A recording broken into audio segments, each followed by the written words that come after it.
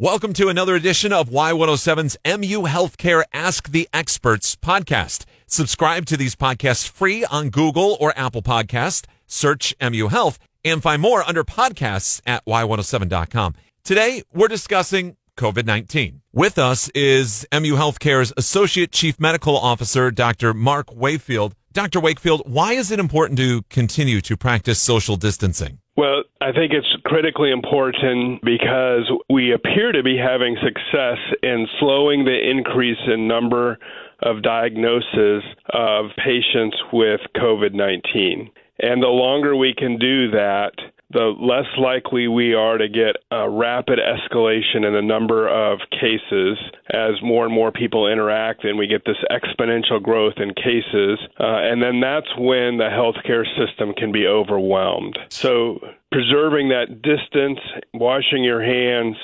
staying at home keeps us from getting so many patients that the healthcare system cannot take care of the critically ill. Doctor, what should somebody do if they think they have COVID-19? Well, I think the first thing to do is decide, am I feeling short of breath or having difficulty breathing? If you have those symptoms, in addition to a fever and a cough, then you should be evaluated in the emergency department.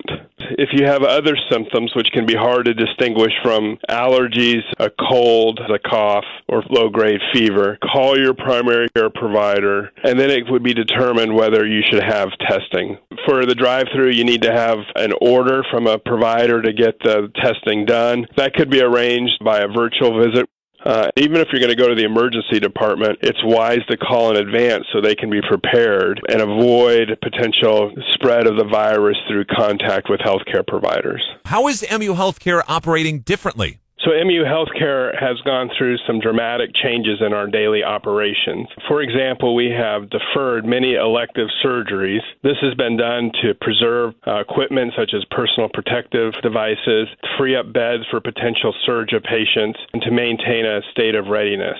We've also restricted visitation to limit the potential for spread of the virus from visitors to patients and to staff and providers. Further, all visitors, patients, and employees are being assessed for their risk of COVID-19 that may be asymptomatic.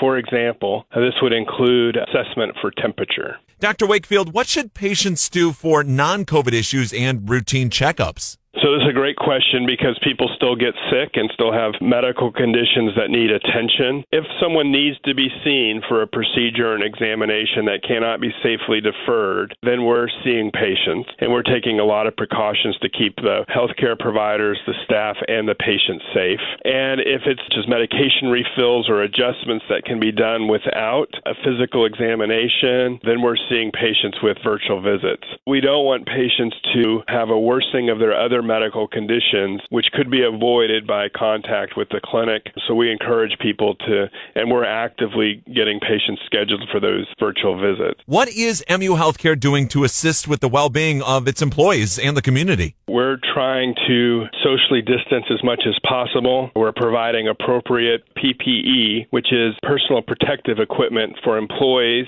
We have to be strategic about the utilization of PPE because there's a national shortage, but we're deploying PPE for appropriate roles among different providers. Our supply chain has done a fantastic job of obtaining PPE, and we're doing everything we can to conserve supplies so that we'll have it available when it's critically necessary. Additionally, MU Healthcare has established temporary child care and are offering temporary housing for staff and providers who are unable or don't want to go home so that they're less likely to spread COVID to their family. It's very critical for us to preserve our staff and providers so that we can take care of patients in need. Dr. Wakefield, I know a lot of people are wondering, how can we, the public, help in this time? Well, I think the community support of healthcare providers has been amazing, and we are very thankful for everyone in the community, not only for donations, but their encouraging words and other means of support. We're working with many groups to produce masks, for example, but there are other needs as well. We have an updated website, muhealth.org, coronavirus, to help learn more about what donations are needed and how to facilitate those.